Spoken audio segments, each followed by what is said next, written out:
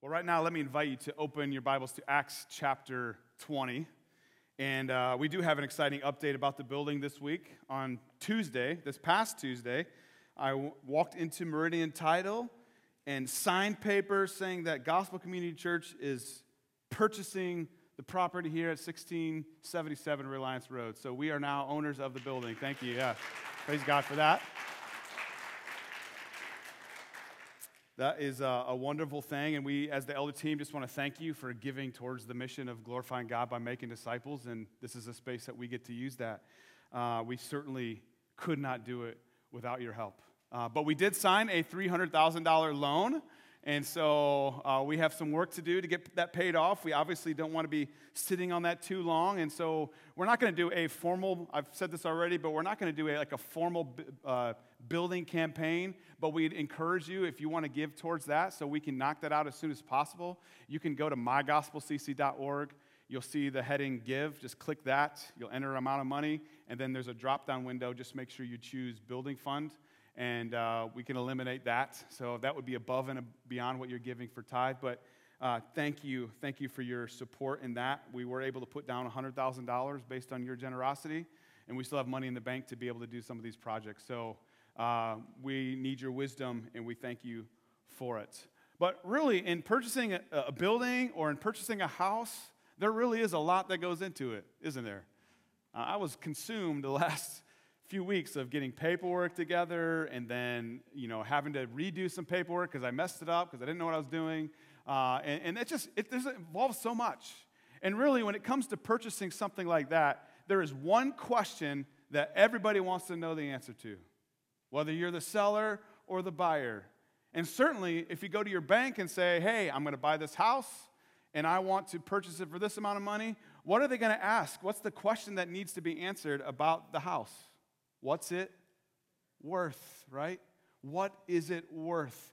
Is it worth my sacrifice? Is it worth me giving up money, giving up potential future of having your money go to somewhere else in order to have that building? Like, we had to make that decision. Is it worth going into debt for so that we have a place to live? And when we look at Acts chapter 20, what we are going to see is that following Jesus was worth anything to Paul. It did not matter the cost of what it would be to follow him. It was completely worth it. And so the question that we are going to ask this morning is this: what is Jesus worth to you? What is Jesus worth to you? So let's look at Acts chapter 20 and evaluate this question in a greater detail. I'm going to start reading in verse 17. Now from Miletus he sent to Ephesus and called the elders of the church to come to him.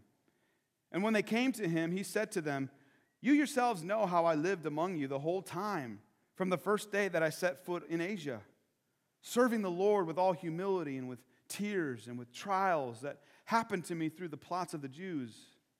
How I did not shrink from declaring to you anything that was profitable, and teaching you in public and from house to house, testifying both to Jews and to Greeks of repentance towards God and of faith in our Lord Jesus Christ. And now, behold, I am going to Jerusalem, constrained by the Spirit, knowing what will happen to me there, not knowing what will happen to me there, except that the Holy Spirit testifies to me in every city that imprisonment and afflictions await me.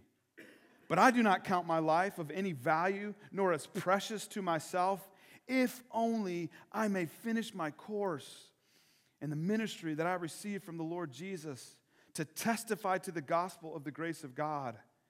And now, behold, I know that none of you among whom I have gone about proclaiming the kingdom will see my face again. Therefore, I testify to you this day that I am innocent of the blood of all. For I did not shrink from declaring to you the whole counsel of God. Pay careful attention to yourselves and to all the flock in which the Holy Spirit has made you overseers, to care for the church of God, which he obtained with his own blood. I know that after my departure, fierce wolves will come in among you, not sparing the flock. And from among your own selves will arise men speaking twisted things to draw away the disciples after them. Therefore, be alert, remembering that for 3 years I did not cease night or day to admonish everyone with tears. And now I commend you to God and to the word of his grace, which is able to build you up and to give you the inheritance among all those who are sanctified. I coveted no one's silver or gold or apparel. You yourselves know that these hands ministered to my necessities and to those who were with me. In all things I have shown you that by working hard in this way, we must help the weak. And remember the words of the Lord Jesus, how he himself said, it is more blessed to give than to receive. And when he had said these things, he knelt down and prayed with them all. And there was much weeping on the part of all. They embraced Paul and kissed him, being sorrowful most of all because of the word he had spoken, that they would not see his face again. And they accompanied him to the ship. Let's pray. Father, I thank you that you have given us your word that points us to the Savior.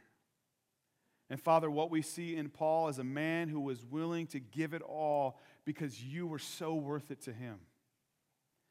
And Lord, that's the question that we are asking ourselves this morning. What are you worth to us? So Lord, I pray that you would do your work. Lord, I pray that you would expose us in ways where we are not willing to die to ourselves and live for Christ. Lord, that you would call us out in those areas. Lord, those things that we need to put off, Lord, would you help us to see those things that we are clinging to, that we need to get rid of. And Lord, for those things that we are refusing to do, that you've called us to do, Lord, would you spur us on this morning? Lord, not out of a guilty conscience, but Lord, rather out of joy in our Savior and what he's done for us. Lord, yet not I, but Christ in me. Lord, may we, like Paul, say that we don't count our lives as anything worth holding on to, just as long as the gospel is proclaimed. God, we need you this morning, so speak to us. It's in Jesus' name we pray. Amen.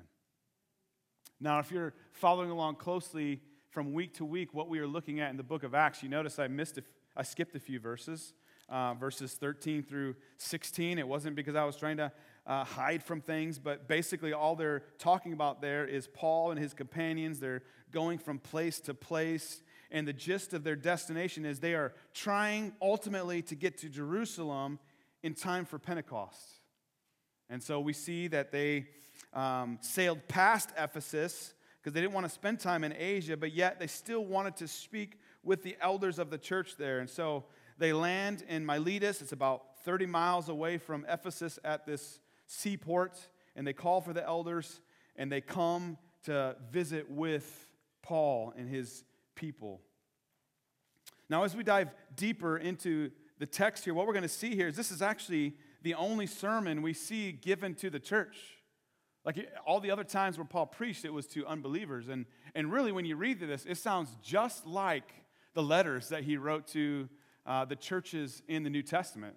His, Ephesians, Galatians, there's very much that feel of what he wrote to them. And as we look at this, I want to ask ourselves 5 questions in light of Christ's worthiness in our lives. What we will see for Paul is that Jesus was worth it all. Here's the first question. Is Jesus worth my service? Is Jesus worth my service? Look at verse 17. Now from Miletus he sent to Ephesus and called the elders of the church to come to him. And when they came to him, he said to them, you yourselves know how I lived among you the whole time from the first day that I set foot in Asia, serving the Lord with all humility and with tears and with trials that happened to me through the plots of the Jews, how I did not shrink from declaring to you anything that was profitable, and teaching you in public and from house to house, testifying both to Jews and to Greeks of repentance toward God and of faith in our Lord Jesus Christ.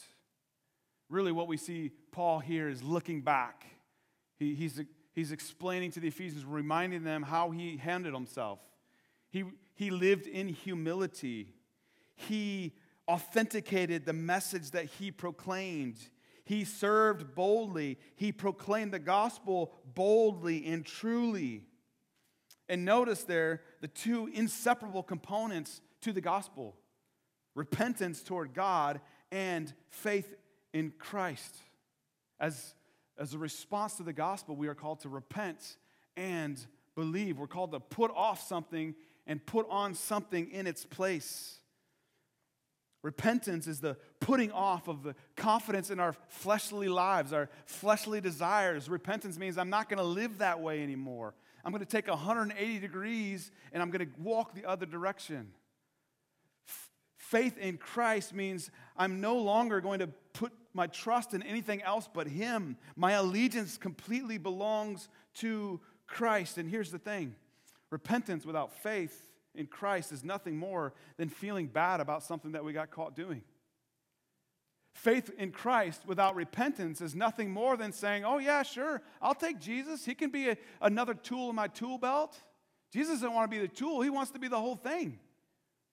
Repentance and belief, repentance and faith, that is the message of the gospel that Paul gave his life to serving. He saw Jesus as being worthy of his service.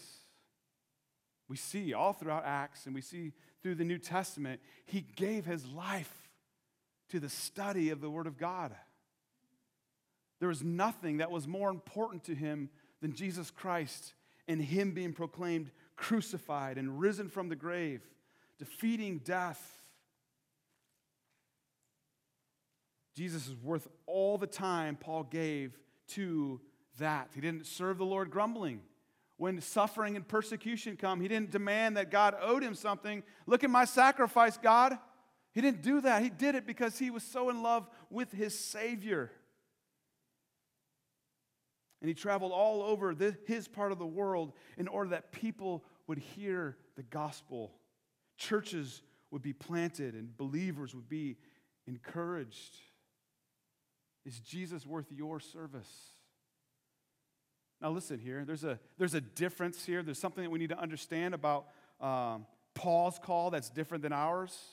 Like for most of us, we're not called to be missionaries in the sense that we are giving up everything and we're traveling around the world. Perhaps the Lord may move in some ways in some of your lives. Like we have jobs. You guys have jobs in the world that takes you away from full-time ministry. But the reality is, though, is there's still only one mission that we are all called to. Glorify God by making disciples. In your workplace, you're not called just to be a good employee to make the company money. You are called to proclaim the gospel to those around you. Not just in your words, certainly when God provides opportunities, but in the way that you carry yourself, in the way that you work. Do you do so understanding that your service is for the glory of God? Or do you look at it as a paycheck, and when you're done, you're done, and you don't really give a rip about what goes on there? We are called to give our lives for the sake of the gospel. For some of it looks like full-time ministry. For others, it looks like full-time ministry while you're doing a secular job. And here's the thing, as I've already mentioned, Paul was a student of the Word of God. Are you a student? God's not looking for you to be professional theologians who could teach at a seminary level. But He's just calling you to be faithful in what you can do. And for some of you, you may be overwhelmed, like, I'm just not smart enough. I just can't get it in my head. It doesn't stick around. Let me just remind you, first of all, you don't have to be this major scholar. But find great hope knowing this, that the Spirit who raised Jesus from the dead, if you've repented of your sin and placed your faith, that same Spirit lives in you. And when you study the Word of God, you are giving that Holy Spirit something to work with, and He will remind you of it when you need to know of it. I'm amazed at the times where I'm studying just for myself, not even for preaching, and then God brings somebody in my life who needs to hear what I had just studied.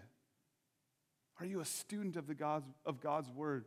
The Bible says that do your best to present yourself to God as one approved, a workman who has no need to be ashamed, rightly handling the word of truth.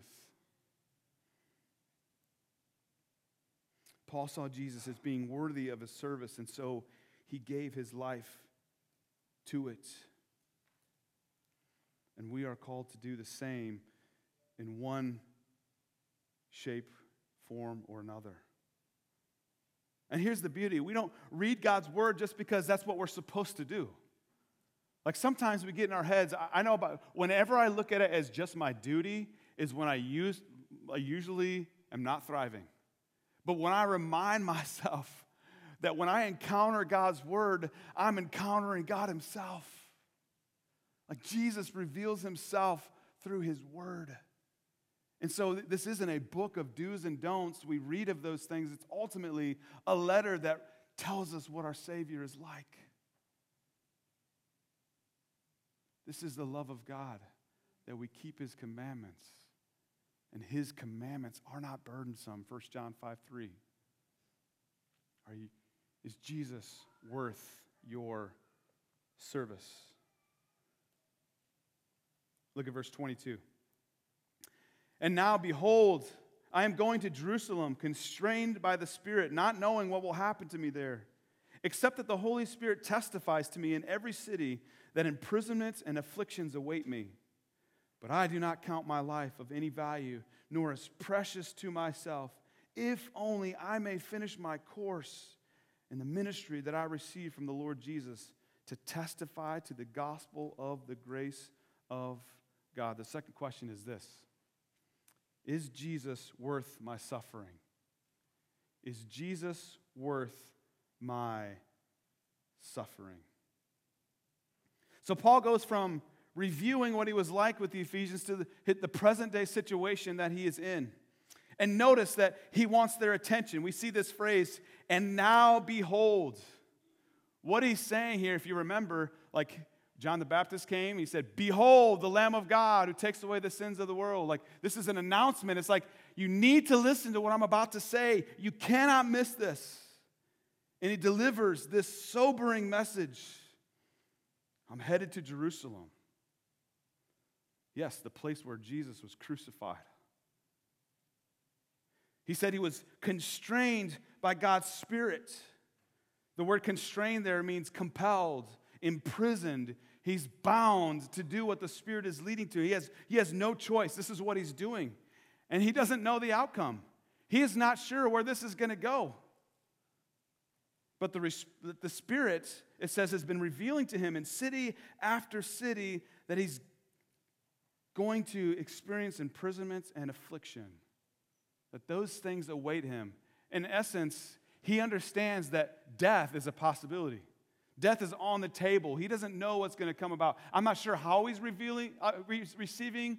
Perhaps it's somebody coming and prophesying over him. Perhaps it's just the Spirit impressing on his soul. But he knows that afflictions and imprisonment await him.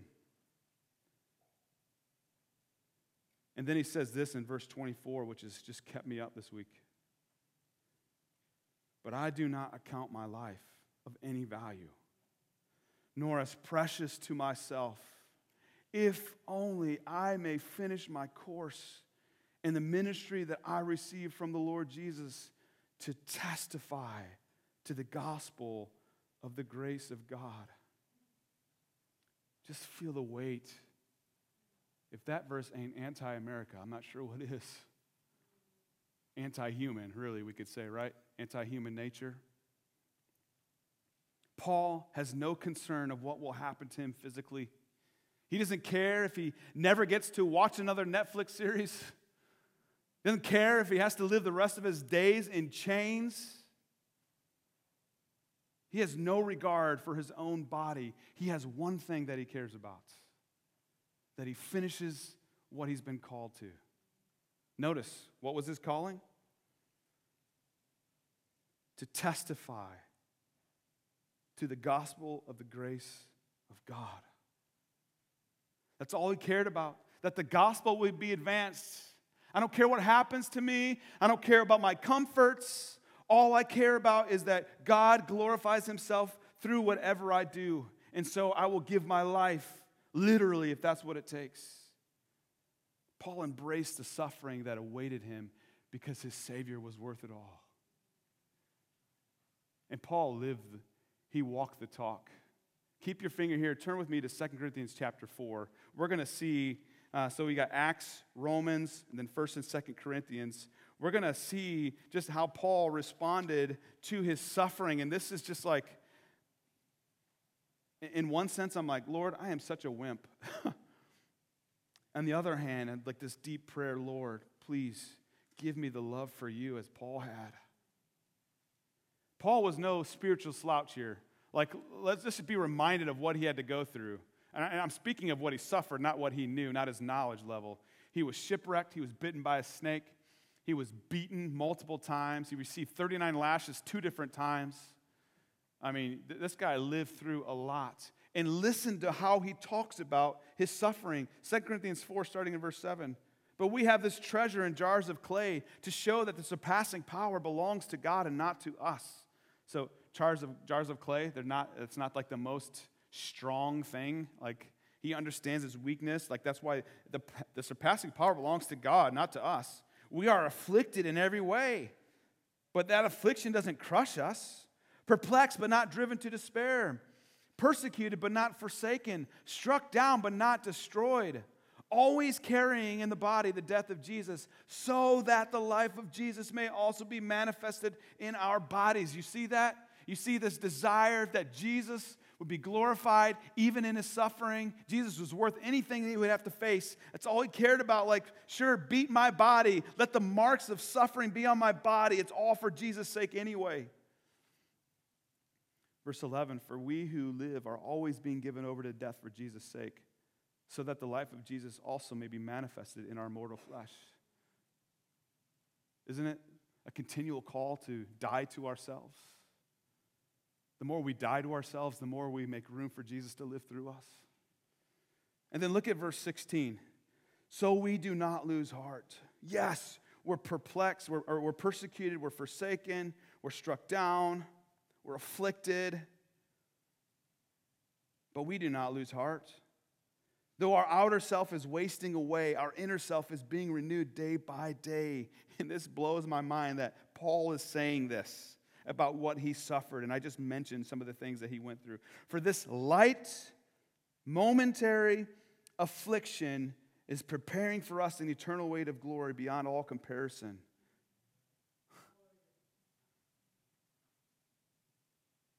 That's why Jesus was worth suffering over. Because he knew ultimately where his eternity lied.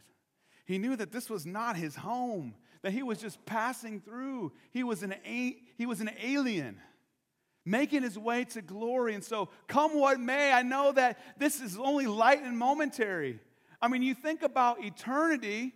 Eternity is forever. Our lifespan is very limited. And if we were to have a scale, it would be like nothing in light of eternity. Paul understood that. And so he was willing to say, Jesus, you are worth any suffering I will face today. You know, I think of like this week, as I mentioned earlier, that verse 24 has just kept me awake. Just being mindful, like, man, is Jesus really worth the suffering? And then just, I count myself as nothing. I don't care about my body. And I'm, we're in a particular challenging season of parenting. For instance, last night, let me just say this first too. Like, isn't every season of parenting a challenge? Every season has its challenges. We're just in one of those states right now where things are a little bit challenging. And, last night, our oldest daughter, Reese, she's graduating this year, so she's a senior, and she had her senior pictures, and I'm just thinking, this isn't right. Where's my 6-year-old? But it's worth the suffering of raising a child and loving her to send her off into the world to proclaim the gospel wherever God would lead her. And, we have 4 other kids who will still be home. Everybody's home right now. And sometimes it feels like it's just chaos. And I'm a very selfish person. And I like to have me time. I like to be able to just relax and chill. And sometimes my kids get in the way and they make me parent. Can you believe that?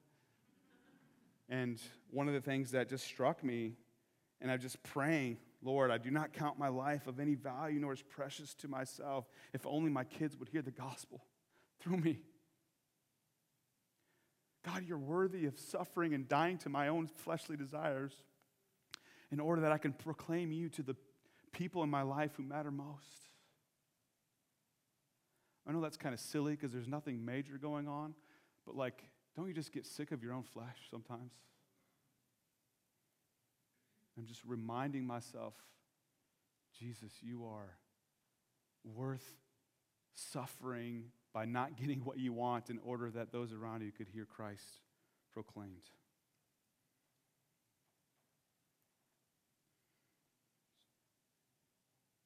So why am I saying no to my selfish ways? Because Jesus is worth it. It's worth it that my kids see Christ in me.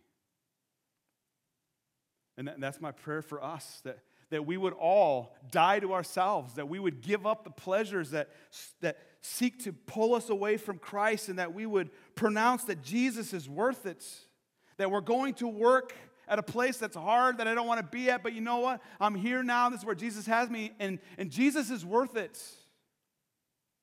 I'm going home to a spouse that maybe doesn't love Jesus or maybe is extremely difficult to live with, but you know what?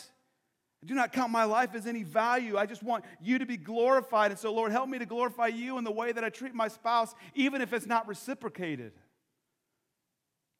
Lord, my kids are driving me nuts. But God, I know that when I sinned against you, you died for me. Are you willing to suffer for Christ's sake? Is Jesus worth your suffering? Here's the third question. Is Jesus worth my sacrifice? Is Jesus worth my sacrifice? Look at verse 25. And now, behold, I know that none of you among whom I have gone about proclaiming the kingdom will see my face again. Therefore, I testify to you this day that I am innocent of the blood of all. For I did not shrink from declaring to you the whole counsel of God. Pay careful attention to yourselves and to all the flock in which the Holy Spirit has made you overseers to care for the church of God, which he obtained with his own blood.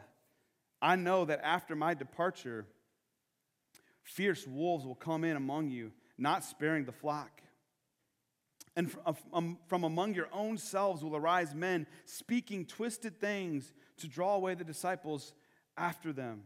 Therefore, be alert, remembering that for 3 years I did not cease night or day to admonish everyone with tears. Notice again the phrase, and now behold. Again, Paul is wanting to draw attention to what he's about to say. Now remember, he revisited his past with them, like, hey, here's how it was amongst you. Here's what I'm facing. And now he kind of has a future look, like, here's what awaits us.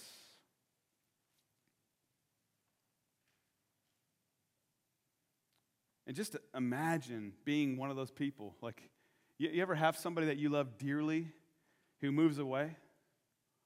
Like imagining that person who had an influence, a Christ-like influence in your life, who comes to you and say, God's calling me to go. But hey, here's the thing. I'm never going to see you again.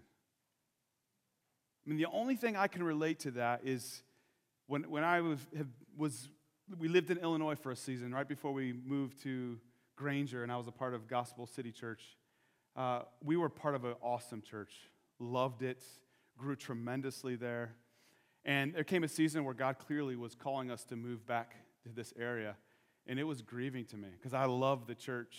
And I remember one of the pastors who was just a dear friend, just had meant so much to me and said, hey, can I come say goodbye? And so he came over, and I just remember after he left, I just broke down, just wept. That was only 2 hours away. But I knew that there would be a sacrifice in leaving because that relationship would not be the same. That we wouldn't be able to see each other on a weekly basis, that we wouldn't be able to fellowship like we did before. But imagine being one of these guys who finds out, like, what? I'm never going to see you again? And then he says this strange statement, I am innocent of the blood of all. It's almost like it feels like he's wiping his hands clean, like I'm done with you. That's not what it means. I like what Stephen Gurr says in his commentary, the book of Acts Witnesses to the World. He says this, and I quote, in stating this, he was not minimizing his former leading role as the arch persecutor of the early church or his involvement with the suffering and even death of believers such as Stephen. So if you remember, Paul was a persecutor of Christians before God met him on the road to Damascus. And so when Stephen was stoned to death for proclaiming Christ, Paul was there affirming it all and celebrating and holding the robes of those who were throwing the stones. And so he's not like saying that was no big deal. That's not what he's saying here. Rather, he is hearkening back to the warning God gave the prophet Ezekiel to faithfully broadcast God's program to his people. The prophet's responsibility had been properly discharged, whether the response to his witness was positive or negative, whether or not it resulted in repentance and faith. Therefore, the prophet could be considered innocent of their blood, end quote. And he references Ezekiel 3, verses 17 through 21, and Ezekiel 33, 2 through 9. Basically, what Paul was saying is like, look, I preached faithfully. I didn't hold back any teaching from you guys. I preached the whole counsel. I didn't hide the controversial stuff. I laid it all out there. And so my responsibility is done. I planted and I watered. I don't bring the growth. God brings the growth. I've done what I can do. And then notice like the Trinity. We see the Trinity in verse 28. Even though the word Trinity is not in the Bible, we see it all over. Pay careful attention to yourselves and to all the flock in which the Holy Spirit has made you overseers. So he's given a warning. Watch your flock. Watch yourselves to care for the church of God, which he obtained with his own blood. Do you see the name Jesus there at all? Here's what Paul understood, that Jesus was God. It's important for us to understand in today's world that people want to say Jesus was something different than God. Jesus was, is, and will always be God. And the warning here is about people who would not only come from the outside to lure them away from Christ, that we see in verse 28, but also there will be people from inside the church who will do the same thing. In verse 30, we see that. And even in the book of 1st and 2nd Timothy, where Timothy is a leader in the church in Ephesus, Paul gives great warning to these false teachers. And here's the sacrifice that we see. Have you ever been at a church where there's wolves? Where they're doing everything they possibly can to throw the church off in the name of Christ? Be careful that you're not one. But here's what can happen to us. It may not be a wolf, but it may look like this. Somebody that we've invested our lives into. Met them for coffee. We've pleaded for their souls before the Lord. We've watched them drift. And then it came to the point where they just completely walk away. Is Jesus worth that sacrifice? You see, sometimes we like to protect ourselves when we're injured, when we're hurt, and we don't want that to happen again. But Paul was willing to do whatever was necessary, all for the sake of Jesus Christ, because he didn't care about his own life. He didn't care if people rejected him. He loved people, and he loved Christ and wanted Christ to be glorified. Are you willing to put yourself out there and sacrifice with the potential of people stabbing in your back? It's terrible. It hurts. But Jesus is worth it. Even on the cross, when they are mocking him and they are throwing dice for his clothes, what does Jesus look down and say? Father, condemn them. Is that what he said? I go to that statement all the time. Father, forgive them. Wait, what, Lord? They're killing you. What did you do? They're the ones who deserve to be up on the cross. Father, forgive them, for they do not know what they are doing.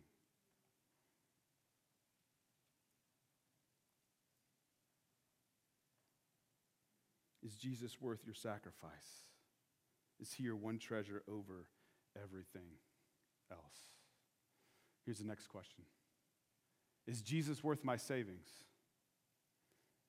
Verse 32, and now I commend you to God and to the word of his grace, which is able to build you up and to give you the inheritance among all those who are sanctified. I coveted no one's silver or gold or apparel. You yourselves know that these hands minister to my necessities and to those who were with me. In all things I have shown you that by working hard in this way, we must help the weak and remember the words of the Lord Jesus, how he himself said, it is more blessed to give than to receive. First of all, just look at the importance that he gives in verse 32 to the Word of God. What does it help us do?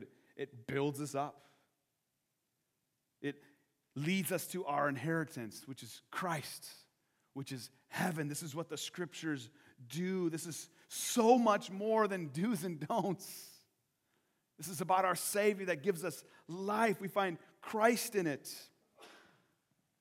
And then in verse 33 through 35, we see that Paul understood what money is to be used for. It's better to what? Give than receive. Like, I'm not opposed to saving money. This is not saying you can't have any money in savings, you can't retire. You can't, save a retirement. But, the reality is are we using our resources that God has given us for his glory to help those who are in need? Do we look for opportunities? Paul said, look, I'm not doing this to make a living. I'm not trying to get a buck out of this. I am going to give my life, and I'm going to work extra hard so that you understand that I'm not after your paycheck. I'm not after your wallet. But the truth is, our checking statements, our bank statements, show us what our treasure is.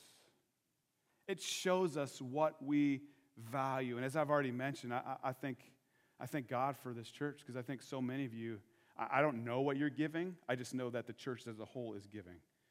But you have displayed the fact that you understand who owns your bank account anyway. You know, when we asked for a family in need, we shared a need about a family in our church, you guys responded graciously. You know, this was a family that was doing everything they could do to provide, and it was just circumstances beyond their control that allowed this issue to come about. You guys gave faithfully. I've heard small groups where we just don't hear much of needs from the people of our church because so many small groups are just caring for one another in that way. A question for you is, are you involved in giving back to the Lord, whether it be to the church, whether it be to family, friends, those around you who are in need? Is Jesus worth not having all the toys that you might want to have for the sake of Christ being proclaimed? Here's the last question. Is Jesus worth my sorrows? Is Jesus worth my sorrows? Verse 36, and when he had said these things, he knelt down and prayed with them all. And there was much weeping on the part of all. They embraced Paul and kissed him, being sorrowful most of all because of the word he had spoken, that they would not see his face again. And then they accompanied him to the ship. Now, can you feel that? The pain of watching a dear friend who had meant so much of them to watch them leave. I mean, here's something that I want us to be aware of. We have to get over the fact that real men should not be afraid to show their emotions. We live in a society that values macho-ness. And I realize, you look back at some of the wars that our grandparents and great-grandparents and great-great-grandparents had to face. With that were a lot of consequences, weren't there, of just shut down, to themselves. And I can have great sympathy for that. But, we need to make sure, as men especially, that we are not afraid to show our emotions. It's not a real man who doesn't show their kids that they are emotional. Do you know what emotions express? It expresses the fact that we care, right? Why do we get mad? Because we're passionate about something. Why do we get sad? Because we're brokenhearted over something. Why do we get happy? Because we're overjoyed at something that was exciting. I mean, after all, you look at the example of Jesus Christ. What did he do when Lazarus, who he was about to raise up from the dead, what did he do when Lazarus died? The scriptures say he wept. The last thing I want to do to my kids is think that you got to hold yourself together. Because there's only one person who can do that. His name was Jesus Christ. And even he wept. Some of the reasons why I think there's not a lot of emotions that show, like people don't show emotions, is because they're too afraid to feel them. They're too afraid to give of themselves, because if they give of themselves, they might have to say goodbye. Or they've had to say goodbye, or their parents said they loved them, and then dad or mom bolted and left them behind. And so there's all these mom and dad wounds. Perhaps some of you are in here. And my encouragement to you is just to ask, is Jesus worth your sorrows? Is Jesus worth getting to a place where you open up your lives to the point where it might lead to tears, but it's good for you?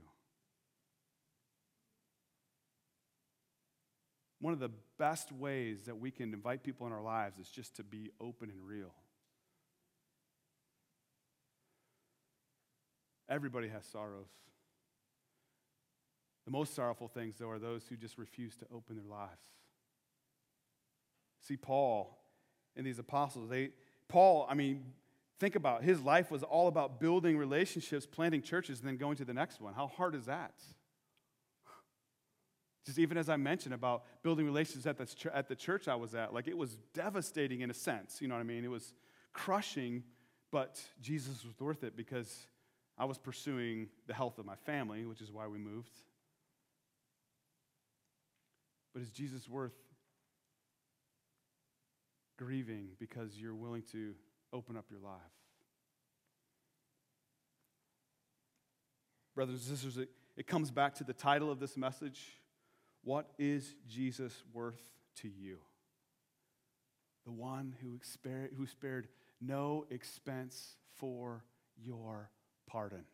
When you were deserving death, he died in your place. Is Jesus worth your service? Is he worth your time? Is he worth your energy? Is he worth your studies? Is Jesus worth your suffering that you might face because you're choosing to follow him, the rejection of people around you?